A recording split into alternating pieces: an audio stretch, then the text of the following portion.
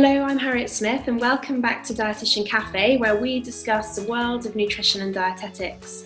In this episode, you get two for the price of one. We are delighted to be joined by Dr. Abi Bhanzali and registered dietitian Elaine McAninch from Culinary Medicine UK. We are going to be discussing the importance of nutrition education for doctors and what this means for dietitians. So Elaine McAninch currently works for Brighton and Sussex Medical School, where she helps to integrate nutrition into the curriculum. She maintains a clinical role as a registered dietitian, specialising in diabetes in pregnancy, and she's co-founder of the Education and Research in Medical Nutrition Network. In addition, Elaine is an executive member of NEDPro Global Centre for Nutrition, and she is also the nutrition lead and a director for Culinary Medicine UK. Elaine is currently researching gaps in nutrition education from the perspective of medical students and junior doctors, and more recently, nutrition inequalities and COVID-19. Dr. Abi Bhanzali is the strategic lead and a founding director of Culinary Medicine UK. He graduated from Imperial College of Medicine with a first-class honours in healthcare management. Prior to joining the NHS, he worked for a boutique health consultancy firm where he developed his project management and analytical skills. He is now a GP trainee in North West London and strongly believes that our current attitude towards health needs to change. As an NHS clinical entrepreneur, he is motivated to drive forward collaborative innovations such as Culinary Medicine UK to support the systematic change needed to curb the burden of non-communicable diseases. So hi Elaine, hi Abi, thank you very much for joining us today. Hi Harriet, yeah, nice to be here. Hi Harriet, thanks for having us. It's great, and we're obviously doing this all remotely on Zoom, so thank you for finding time out of your busy schedules to join us in the Dietitian Cafe. So Elaine, I'd like to just begin by asking you a question that I think lots of dietitians will be wondering. Is culinary medicine the same as lifestyle medicine? It's a really good question, and we've had a lot of discussions about just this amongst culinary medicine colleagues, but also just generally working in medical education. So I really admire my colleagues for branching out and learning new skills. I don't think that lifestyle medicine's anything new, so we could call it holistic care or patient-centered care or self-management. But I think that sometimes, particularly in education, it's kind of tokenism. So we talk about holistic care, but do we actually do that? And I actually had the real pleasure of listening to Dr. Ellen Fallows. So she's from the British Society of Lifestyle Medicine, and she was talking about group consultations and the value that brings to her patients using particular behaviour change communication skills, and the value it brought to her as a clinician as well. And it really resonated because that's a lot of what I do in my job, thinking about diabetes care, and we've had a lot of groups. So, but what was really interesting is I think that this movement is getting more organised. So she's looking now, or as an organisation, they're looking at what is a tangible good outcome for this, and you know, to really sort of demonstrate the value. But I think that there's parts of the lifestyle movement. So nutrition doesn't always fit that neatly with that label. So for a lot of us dietitians, we might be working with patients on intensive care or requiring really intensive nutrition support, or you know, with patient oncology patients or people with complex gastro conditions, and that really doesn't fit with that label of lifestyle medicine. And I think that's where it can be a bit confusing. So with culinary medicine, we're looking at nutrition across the board. So thinking about equitable access to nutrition education for our patients, but also making that medically relevant as well.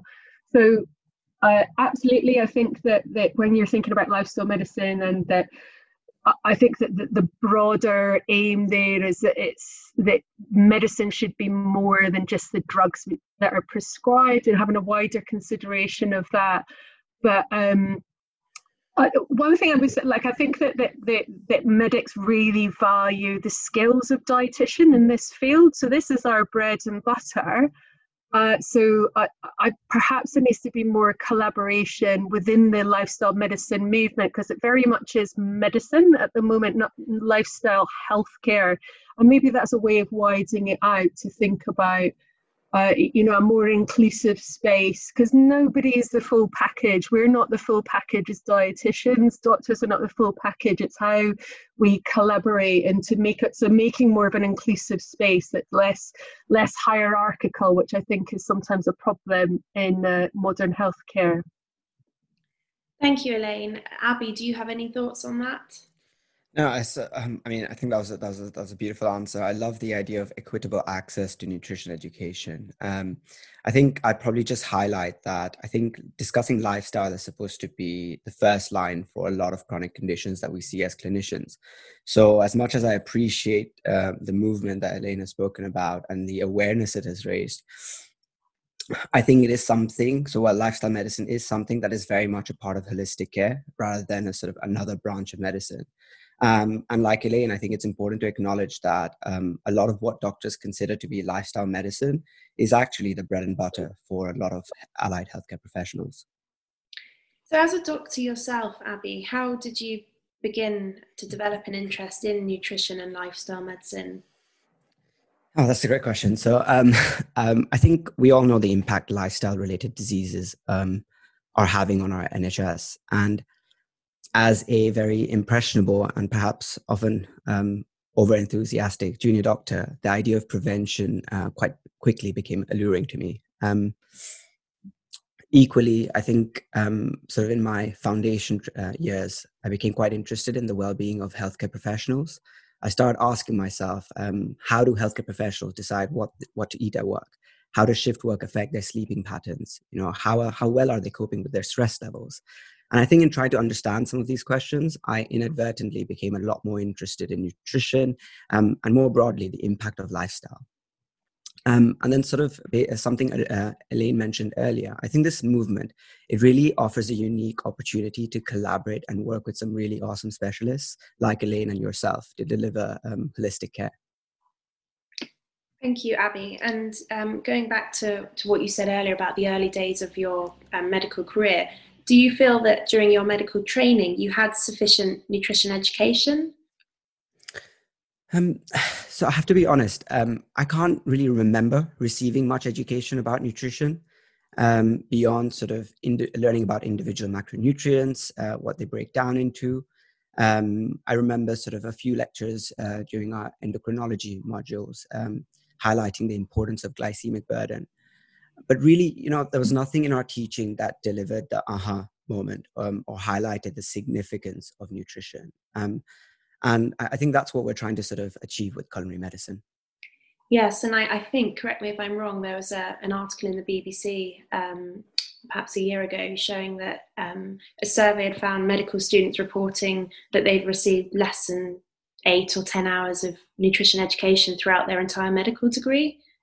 Yeah, exactly. I think that's sort of like the average. And I think some medical students report as little as 2 hours. But obviously we have to remember that it's a 6-year degree and often nutrition is sort of, incorporated throughout the curriculum. And sometimes it can be difficult to remember that, you were taught certain aspects of nutrition. I almost feel like there's a need for a bit of rebranding and sort of elevating the way we talk about food and nutrition within medical school. And we'll certainly come on to that later in the podcast episode. So Elaine, I just wanted to ask you as a dietitian, how did you become involved in culinary medicine and the lifestyle medicine movement? Because I think a few years back, you were one of the only dietitians working in this area. Is that correct? Yeah, absolutely. So I've been working in medical education, teaching nutrition at Brighton Sussex Medical School for, I think, about 4 years. I lose track. But I'm just hooking on to what Abby was saying before. That we've just published a paper called Time for Nutrition and Medical Education. So that's in the BMJ Nutrition Prevention and Health. And we were looking at exactly that as the opinions of doctors and medical students and whether they thought that nutrition was important in their role. And the most startling statistic for me is that over 90% felt that they had a role in nutrition. but 70% of those people, bearing in mind they're probably the most interested people responding to this survey, 70% spoke about nutrition less than once a month. So that's just such a wasted opportunity. And I think as dietitians, we're not a frontline service. So we rely on nutritional problems being picked up and recognised and taken seriously. So our patients need to, doctors need to understand a little bit about nutrition in order to know that's something that needs to be referred on to dietitians. So thinking about, like, so back to your question is, how did I get interested? Well, I feel really passionately about the role of nutrition in healthcare, and I love my job as a dietitian. I used to do a lot of groups, and I love that group work, that collective brain, almost solving a problem together. But we're just a sort of micro part of the bigger picture. So a really good example, and I think this to me highlights why we need to work together as a healthcare team, is I used to work in diabetes, and I was employed in the insulin initiation clinic. So the nurse would start somebody on insulin, and the patient would get sent to me, and I was commissioned specifically with the outcome to reduce weight gain post putting on insulin. But that was just, we managed to change the system. So instead, I saw the patients first, and we looked at reducing their carbohydrate, improving the quality, and quite often just getting patients to start blood testing and dietary manipulation. They didn't need to be on insulin at all. So I think where we position ourselves in healthcare as dietitians is really important. But it was tough, actually, because we did that. And then the doctors and nurses originally, when they were referring on to us, they would go, well, we've referred this person for insulin. Why haven't they started on insulin? So then we had to go back and educate the referrers on what our process was. So I guess that this is just on a bigger scale, really, as I think as dietitians, we're talking about the potential for nutrition education for our patients, but really the crucial role that doctors have in that. They're absolutely key in this process. So I feel that as dietitians, we need to be more involved in medical education, which we are, with people like Dwayne Weller now working in this space. And there's some examples across the world. There's particularly some Australian dietitians following similar routes. Thank you, Elaine. And that leads me on nicely to my next question, which is, how did yourself as a dietitian meet Abby as a doctor and come together to form Culinary Medicine to address this gap in nutrition knowledge amongst doctors? The start of the dynamic duo. Where did we meet? Shall I take this question, Elaine? So I think, funnily enough, I was actually a student in the first culinary medicine course. And clearly Elaine's teaching left a mark, given I'm here today discussing the importance of nutrition and the future of culinary medicine. Yeah, thanks, Abby. And it's been such a pleasure working with Abby and getting to know the challenges and the difficulties that doctors have in general. But we have many conversations about how do we turn this around so that nutrition is taken more seriously, but that we can genuinely work collaboratively. So we both have different skills to bring to the table, and it's so refreshing actually to work outside your profession. It's a little scary as well. I feel sometimes a bit intimidated working outside of my safe space, which is as a dietitian, but so productive. And I think it's incredible what culinary medicine has achieved to date, which we'll talk about later on. I think it's important to recognise there's several other members and directors on the culinary medicine team. Is that correct? Do you want to tell us a bit more about that, Abby? Yeah, sure. So we've got a fantastic team. And really, I think that's one of our key strengths. We've got a truly multidisciplinary team. We've got Rupi Ojala, better known as the Doctor's Kitchen. He's sort of the original founder, wanting to bring culinary medicine to the UK. He works as a GP and obviously is delivering some fantastic sort of content around nutrition as the Doctor's Kitchen. We've got, Chef Vince Kelly. He sort of works at Westminster Kingsway. And he's got a really good grasp of why nutrition is important, not just to medical students, but also to the future of the hospitality industry. Young chefs need to understand nutrition. And that's a conversation that we're sort of having right now. How can we as an organization not just help medical students, but help future culinary students incorporate more nutrition into the way they design their menus, for example. And then obviously we've got a lot of other professionals with us, working with us. We've got sort of, a lot of experience. So we've got Sumi, who's a GP. We've got Katie, who has a background in psychology. And we work with a fantastic range of freelance dietitians as well.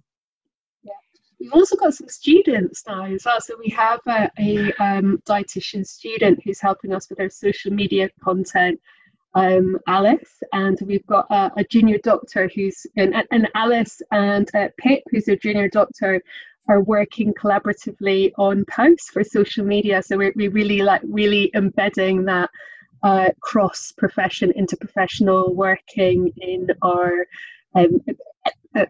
really like part of our mission, I guess, to take that more seriously. But it's been really interesting working with the culinary field. So Vinny's taught me so much, and I'm sure Abby as well, about how culinary professionals are educated and the masters that can happen, and the whole host of education that happens there.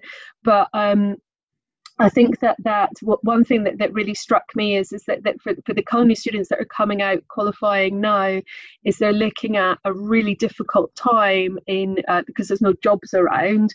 But we were talking about the potential for culinary professionals to help out in this movement to make sure that everybody's getting fed, because we're seeing rising nutrition insecurity. So myself and Abby and Vinny have been having a lot of conversations on how culinary medicine we can help to take together the skills that we have and maybe help to solve some of this problem.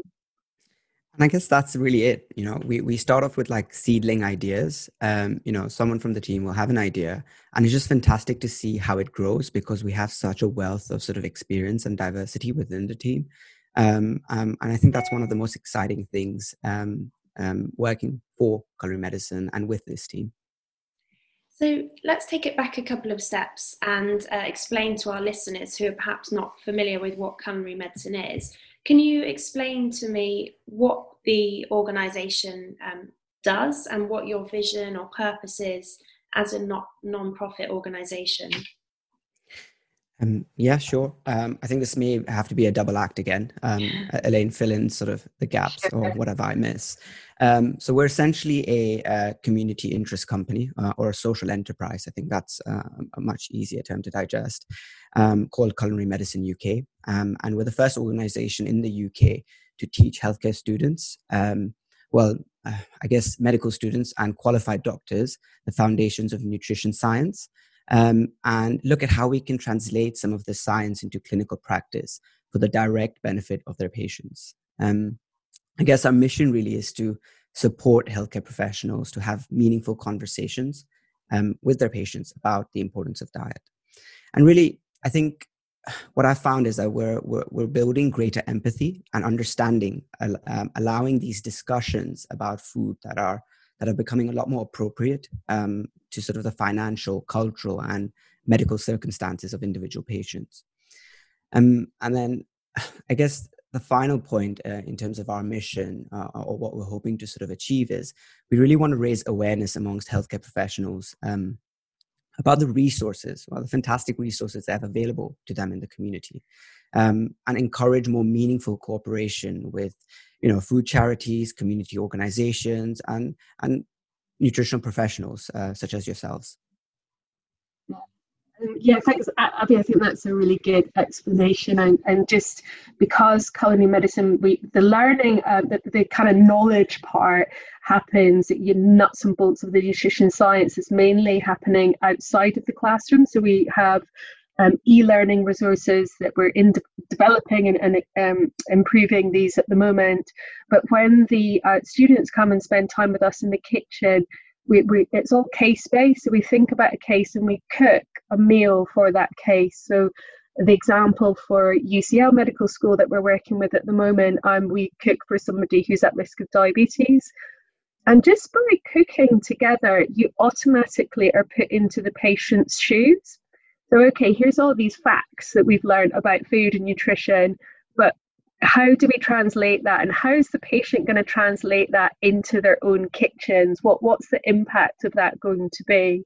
And that really widens the conversation around the barriers and the difficulties for the patients and the clinicians as well, because we have so little time to dedicate to this. So I think it just makes it more tangible, more meaningful.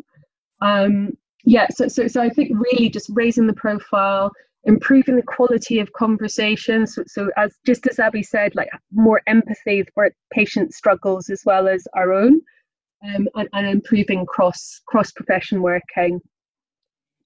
Thank you, Elaine. And I've actually had the pleasure myself of visiting Westminster Kingsway when culinary medicine had been delivering some of their courses for medical students and doctors. And it's an incredible setup. I have to say, you've got Vinny, the chef, you've got a team of doctors and medical students actually in the kitchen cooking. And I think, Elaine, would you agree? It's probably similar to what dietitians remember from their university days when they were doing their food service and catering module, when you're in the kitchen developing foods for different therapeutic diets.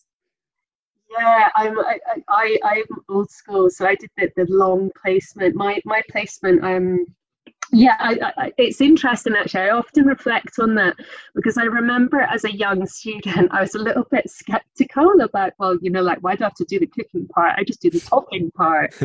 And so I can empathise actually, and I think it does come a little left field for medical students when they're used to all these really scientific lectures, but. So I understand that, and I think that we need to get really smart at how we sell what we're trying to achieve. So it's not about coming and learning how to be a professional cook or being really complex in that. It's really what this means to your patients, which I think maybe resonates more. Absolutely. And Elaine, another question for you. What sort of reception has culinary medicine received from fellow healthcare professionals since you've launched these initiatives? Yeah, and so I think that I understand that actually there's a real need and a movement for health education to be more integrated. So it's a big buzzword, interprofessional education at the moment. So but it's quite difficult to do because we do get used to and comfortable in our own professions. I think from a dietitian's point of view, many dietitians will recognise that sometimes they don't feel taken seriously by medical colleagues. So, maybe it's because we're small in numbers, or we're a profession mainly of women, or maybe because nutrition isn't taught in medical school, it's difficult to see the relevance. So I think often perhaps we're a little bit defensive of our profession, but then for doctors, I suppose they're thinking about, well, isn't that the dietitian's role? But then they come to refer to a dietitian and realise there's a 3-month waiting list. So I think that we have to work really hard to shine a spotlight on what the issues and the problems are, and to acknowledge that and recognise that. And I think that when people understand that we're all on the same page here, that they're much more open to the idea of how we can collaborate and make this a bit more of an interdisciplinary nutrition care, so that we all have our different skills still as the dietitians, as the experts, but nutrition care doesn't start in the dietetic clinic. There's a whole host of nutrition care that happens before or after you come see a dietitian. So I think that's what we're trying to address. Abby, do you have any thoughts on that? I think reception has been really interesting. I think it's been mixed at times, but I think that's been an incredible journey for us, understanding sort of what medical students want to learn, and what they should learn, and what the opinions of qualified doctors are. And I think, Elaine, I don't know if you agree, but it's been a lot of fun adapting our content to this feedback. Whether it means planning more cooking time for them, incorporating more science, or even creating resources that students can use in their clinical practice. Equally, I think the feedback has really helped us shape who we are, what we stand for. And ultimately, I think it's really helped us decide what we can responsibly deliver in terms of education.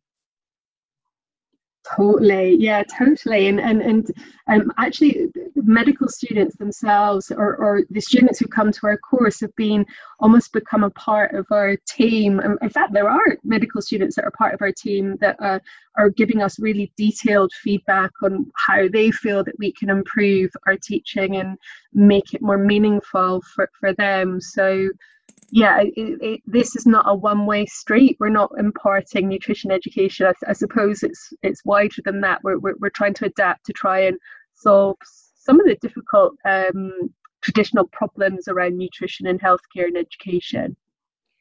Elaine, what's going on a wider level in terms of government and perhaps public health and university organisations? Are they helping to make medical nutrition education a reality for doctors? And has culinary medicine been involved in that process? Yes, yeah. So there's lots going on, and it's an exciting time to be working in this field. I think that I was fortunate to be, I was sort of riding the wave of enthusiasm from lots of medics in different professions. So there's many movements within medicine, as we talked about, the British Society of Lifestyle Medicine. There's the Association for Nutrition, who I'm part of the curriculum review group. So we're looking at rewriting the nutrition learning objectives for undergraduates of medical school.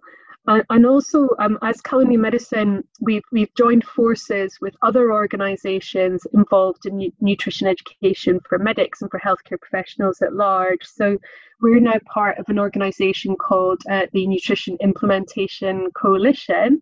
So that is NutriTank, who are students advocating for more nutrition in the curriculum, the Education, Research and Medical Nutrition Group. So that's a network of educators in nutrition education in health and other fields, and NEDPRO Global Centre. So they have a long experience of research and different projects. So this is just a commitment, I guess, to collaborate and to bring all of our different skills to the table for the benefit of nutrition education. Rather than in the past, I think sometimes this gets set up as a competition. So I think that that's a big movement forward in nutrition education for health professionals, is thinking about what we all bring, our different skills to the table. But I also think it really helps that so within the nutrition field, you have now the Academy of Nutrition Sciences. So that's the BDA, the AFN, the Nutrition Society, BNF, British Nutrition Foundation, and they're joining together now to have more of a collective voice. It's really funny. I was speaking to Ali from NutriTank, and she was so confused, going, why have you got all these different professions in nutrition? Because as medics, you're just a medic and you have a different speciality. So it's quite funny to see your profession through the eyes of somebody who's not been involved. That's quite fun as well. Absolutely. And we were just chatting earlier before we started recording today, I think, Elaine, about the AFN consultation document you mentioned earlier. Yeah. I think you were involved in writing that document. Can you explain a bit more about what that document's all about? And I understand there are some key skills and competencies that the document outlines that medical graduates will be expected to be able to do upon completing their medical training. Can you tell us a bit more about that, please? Yeah, sure. So this curriculum, there is a curriculum for nutrition education in medical schools, but it's not compulsory. So it's a recommendation guidance that was written quite some time ago, and the AFN have just re-looked at this, updated it, and taken on board lots of stakeholders from different medical specialities, as well as the BDA are on the table, and NEDPRO are on the table, but also I'm also a part of NEDPRO Culinary Medicine and the BDA, so I'm kind of representing everybody. Yeah, but the advantage there is that we've written down the competencies agreed by everybody, that we think that these are the things that medical students should know. The process now is this is out for consultation, so we want all medical schools to have a look at that and comment on that, because we might have got it wrong. So there's still some time to input into that. It's open consultation, so anybody who wants to have a look, you can put it in the show notes, I guess, how to do that. But I think the key thing which was lacking before was the implementation phase. So that's something that we're thinking about now, is how can we make this a reality for medical schools? So we're looking at giving more examples. For example, could culinary medicine be part of the solution here? We hope so. We think so. My role in Brighton Medical School of having a nutrition lead. And we're also looking at some e-learning resources that have been produced. So Jenny Blythe and Tim, who's also a dietitian, he now a medic, they've been producing some online materials. So we're looking at the potential for that as well. So so hopefully watch this space. I think that there's quite a lot of movement. Thanks, Elaine. Abby, are there any examples of universities that have come on board with culinary medicine? I understand you're working with a couple of medical schools at the moment. Can you tell us more about that? Yeah, so I think that journey has been fantastic. I think we set ourselves up as a not-for-profit because the initial, the overarching goal was to sort of really target this gap at grassroots level. So target medical students. And we wanted to do it in a way that was accessible for medical schools. I think that attitude has paid off to a certain extent. We've had the opportunity to work with some fantastic universities. So, for example, we've been working closely with UCL for the last 2 years. By the end of 2021, we'll have delivered education to almost 800 medical students from UCL. We've been working with Bristol as well, Bristol Medical School, and we deliver sort of a specialty choice module for 8 of their medical students every year for the last, I think we're on our 3rd year now. But we've also engaged with some medical schools who may not be entirely convinced, but may just want sort of a taste of what culinary medicine is. So for example, we ran some workshops for King's College a year ago. And I guess the most exciting thing is that we have medical schools, or at least students within medical schools, constantly approaching us to ask about what culinary medicine is and how they can get involved or sort of bring it to their university. And I think that's really exciting because we're seeing change at the grassroots level. And some of the newer medical schools that have been sort of set up recently, who have an opportunity to really design an innovative curriculum, they're really excited by the idea of having sort of a component like culinary medicine incorporated into their curriculum. So it's been really, a really exciting couple of years. And I believe you've got another exciting announcement coming early in the new year. Can you tell us a bit more about the course that you're putting together at the moment on nutrition for medical professionals? I understand you've been working with dietitians to develop this course. Yeah, totally. So as Elaine mentioned earlier, a lot of the learning that takes place on our course occurs in the kitchen. And this is truly something special. You really have to be there to understand sort of, the learning and the aha moments that that the students go through. But I don't think any of this would really be possible if the students didn't spend time at home going through some pre-course resources that we prepare for them. What we're doing now is we're consolidating some of these resources, and we've worked really hard with a fantastic network of freelance dietitians to build an online course that will, that will better prepare participants with the background knowledge they need so that on the day itself in the kitchen, we can really focus on how to put this knowledge into practice for the benefit of their patients. So in terms of the course, what we envision at the moment is a 3-part course. There's going to be a nutrition component, which will have 14 modules. And each module has been curated beautifully, if I may say so, by an expert dietitian. And it addresses how nutrition may relate to common clinical conditions, for example, diabetes or heart disease. But we also look at some of the wider issues at hand, such as food sustainability, accessibility, and affordability. The course also has a culinary and behavior change component, which we're currently working on. But best of all, I think it gives participants access to resources that can be shared with their patients or future patients, such as recipes, useful infographics, let's say for portion size, for example. I really believe that this is, I guess, as holistic a package as one can deliver within the nutrition space. So quite excited, actually. Yeah, I'm very excited. It's really great to be working with so many dietitians and doctors and chefs and all sorts of people to pull this together.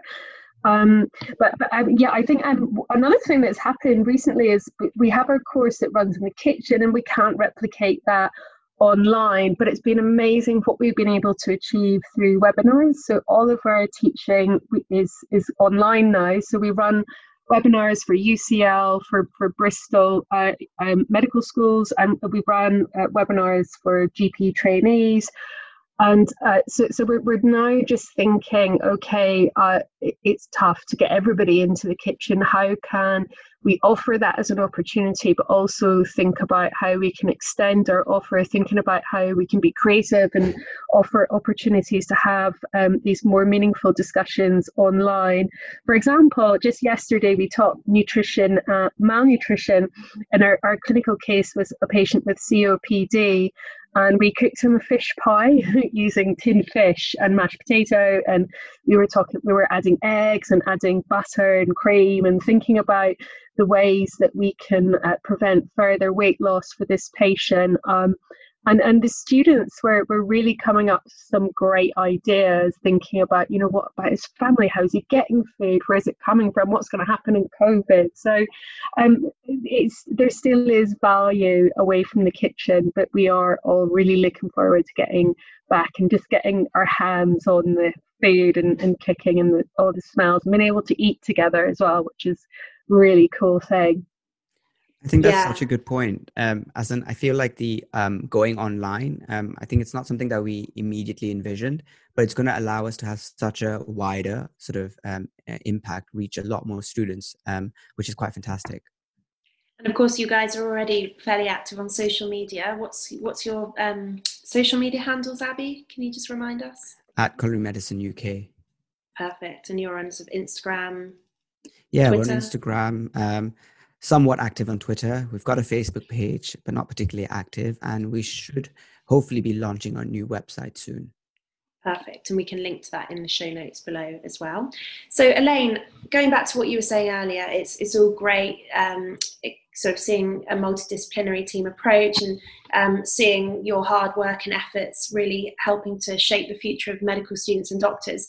Some dietitians may perhaps question, why are we training doctors in nutrition when dietitians are the experts in clinical nutrition and they're health practitioners themselves?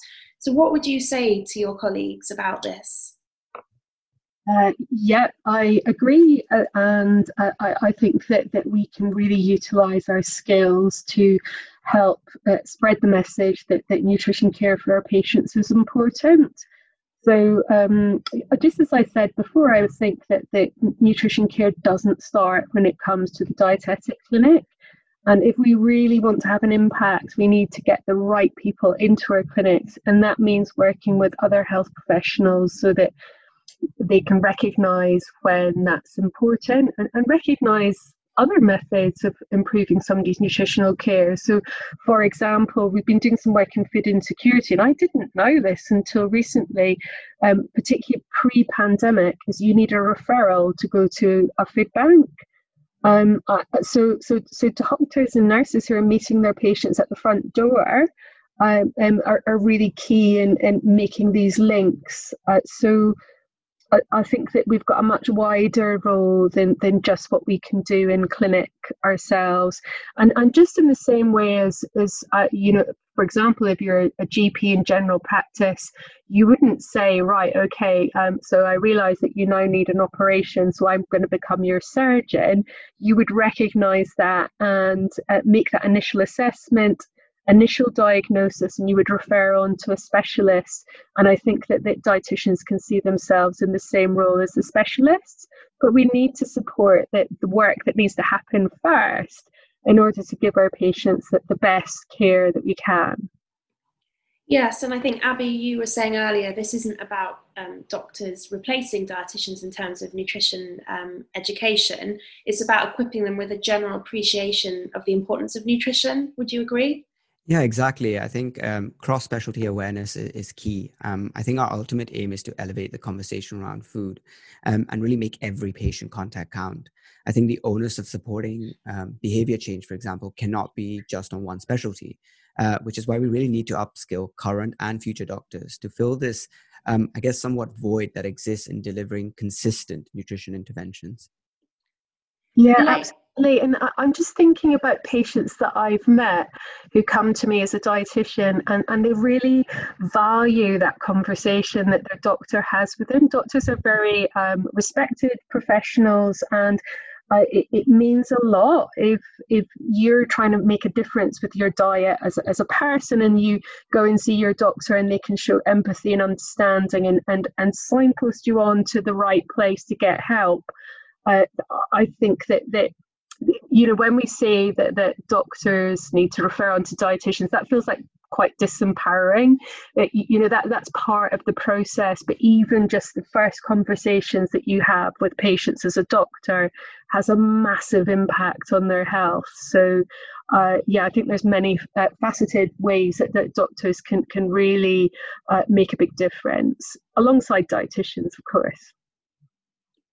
Elaine, what sorts of key skills and competencies do you think are important for medical graduates to have and be able to perform once they've finished their training? For example, conducting a nutrition risk assessment, for example. Yes, assessment is everything.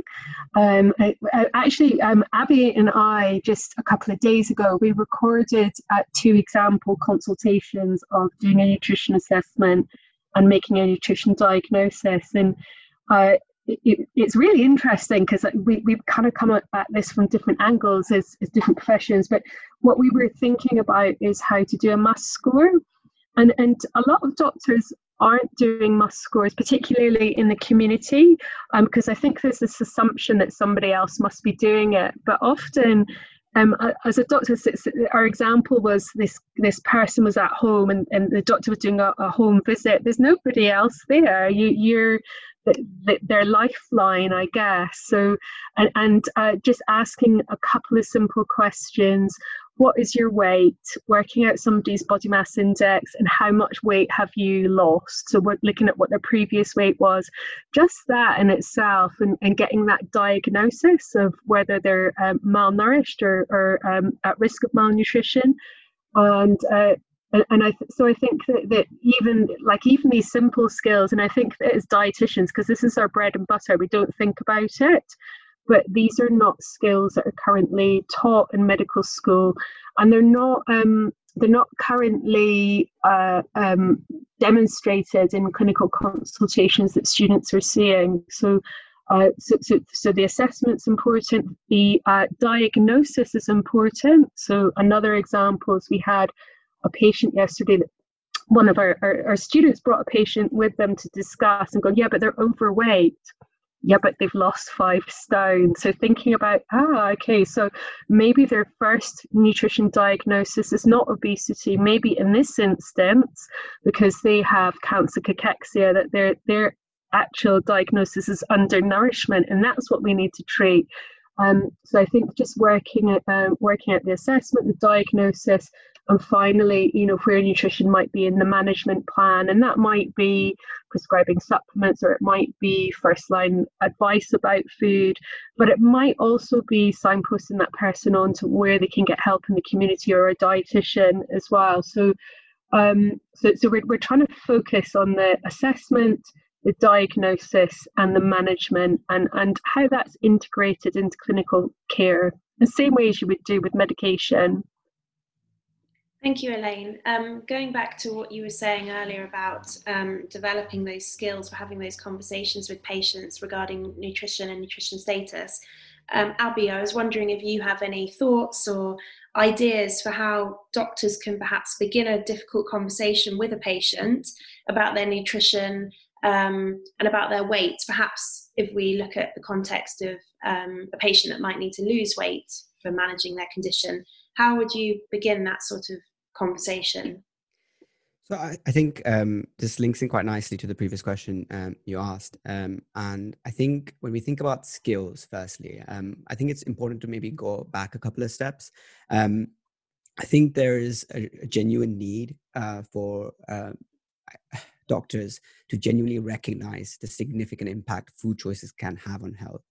And I think that's sort of like the first step. If you have this awareness that nutrition can have such a huge impact on a person's health, it makes having these conversations somewhat easier because you're almost in a way primed. In terms of how you can start having a conversation, I think the first step really is to find out if a patient even wants to talk about nutrition, let alone their weight. Yes, it may be important, but they may not have come in with this expectation. And if the patient isn't ready, you're unlikely to have much success. If anything, it may hinder your rapport with them. Yes, I think that's really important about the patient-centered care aspect and sort of asking permission to discuss these sorts of things and assessing a patient's readiness to make those changes as well. And I think, as you mentioned earlier, there's going to be a behaviour change aspect incorporated into your online course for medical students. So it sounds like, culinary medicine are incorporating that into their course, which is great. Yeah, absolutely. I think it's that's how we make it more relevant. So it's really clear the links between nutrition and what happens in a consultation. So that's another thing that we're doing in all of our courses is we spend time practicing consultation skills. So we get our students to talk to our case study that they've just cooked for and just to play out how to bring up nutrition in a consultation, because I think just having some blanket open questions, I was just interested to know how you might be looking after your diabetes yourself, for example. Would it be okay if we spent some time just having a look at what you're eating? Simple things like that, but just having those set phrases can sometimes be a real help when you're in the thick of busy clinical care. Absolutely. And I think also when we think about the impact that this medical nutrition education is having on the patients, Elaine, do you have any thoughts on how patient care and outcomes will actually improve as a result of providing this training to doctors? Yeah, it's so interesting. And myself and Abby and the whole team, we've had lots of conversations about this because it's one of the real difficulties in nutrition, isn't it? Is how do you demonstrate your effectiveness when sometimes making nutrition changes, it's not instant, that the benefits, like you may be reducing the risk of cardiovascular disease, but you have to go many years to see if that's successful or not. So one way I was thinking is that I know is looked at a lot is preventing admissions into secondary care. So we could look at how we can support patients to stay at home and to keep themselves healthy, and perhaps looking at reducing admissions into secondary care. But also we could look at patient reported outcomes, so how supported patients feel about nutrition and their needs and their education needs. So maybe asking them. I suspect, and I put myself in this category, is if we really want to understand what success looks like, we need to ask patients. So perhaps, getting more patient involvement And that's our ambition for this year, is getting more patients involved to go, what would good nutrition care from you, doctor, look like for you? And that, I think that would give us a lot of clues, because sometimes I think there may be a little bit of a mismatch. Yeah, absolutely. Abby, do you have anything to add on that note? Yeah, sure. So I think there are three things. So I keep asking myself this question. Sometimes I'm obsessed with this question: how do we show outcome? How do we show outcome? And the three things that I've I think personally thought of, and I think it's quite intuitive, and almost maybe some of the softer advantages or softer outcomes. Firstly, I think a lot of patients want to know about what they can eat and how they can eat for their health. And so being able to start a conversation around this is going to lend well to sort of improving patient rapport. Clinically speaking, I think as Elaine has sort of highlighted, malnutrition is such a huge but often forgotten societal issue. And I'd love to see doctors just help chip away at this issue and reduce this hidden hunger. I also think nutrition is an important aspect of delivering holistic care. So the symptoms that patients come in with, they don't occur in isolation. But by understanding sort of the context the symptom exists in, I think it'll really help us to deal with root causes rather than just what we hear or see. So just, I guess, just with leading on to that, we can often weight is the only outcome that's looked at, but could we be looking at HbA1c, weight, lipids, blood pressure, and just taking a wider view on the outcomes that can be demonstrated improvements through nutrition interventions, as has been shown in many clinical trials. And Elaine, what sorts of changes do we need in the future to continue to make nutrition education a reality for doctors? What more could we be doing? So perhaps having more dietitians in primary care. So having more opportunities for doctors and dietitians to have discussions about nutrition, and that will feed back then into students, because students spend a lot of time with doctors, learning from them. So I think that there's a lot of shift in this in secondary care. So there's really great gastro teams with dietitians integrated, diabetes teams with dietitians integrated, but we're maybe falling a bit behind in primary care. I think that's recognised now, with dietitians being added onto the GP, what's it called, Abby? The GP, contract, GP contract. Yeah, is that right? Yeah, the GP contract. That's maybe an opportunity to come, but just looking for more opportunities, I think, to look at nutrition education in a collaborative way. So we can't be as dietitians coming like a knight on a white horse in order to solve all the nutritional education problems for doctors, because we need to understand the challenges for doctors as well. So I think that we need different professions, but also I recognize that we need behavior change specialists as well to do the communication skills that we do as dietitians, but we need experts of a wide field. And that's where I think that the AFN are making some good inroads, as well as organisations like NEDPRO and Culinary Medicine, obviously, as well.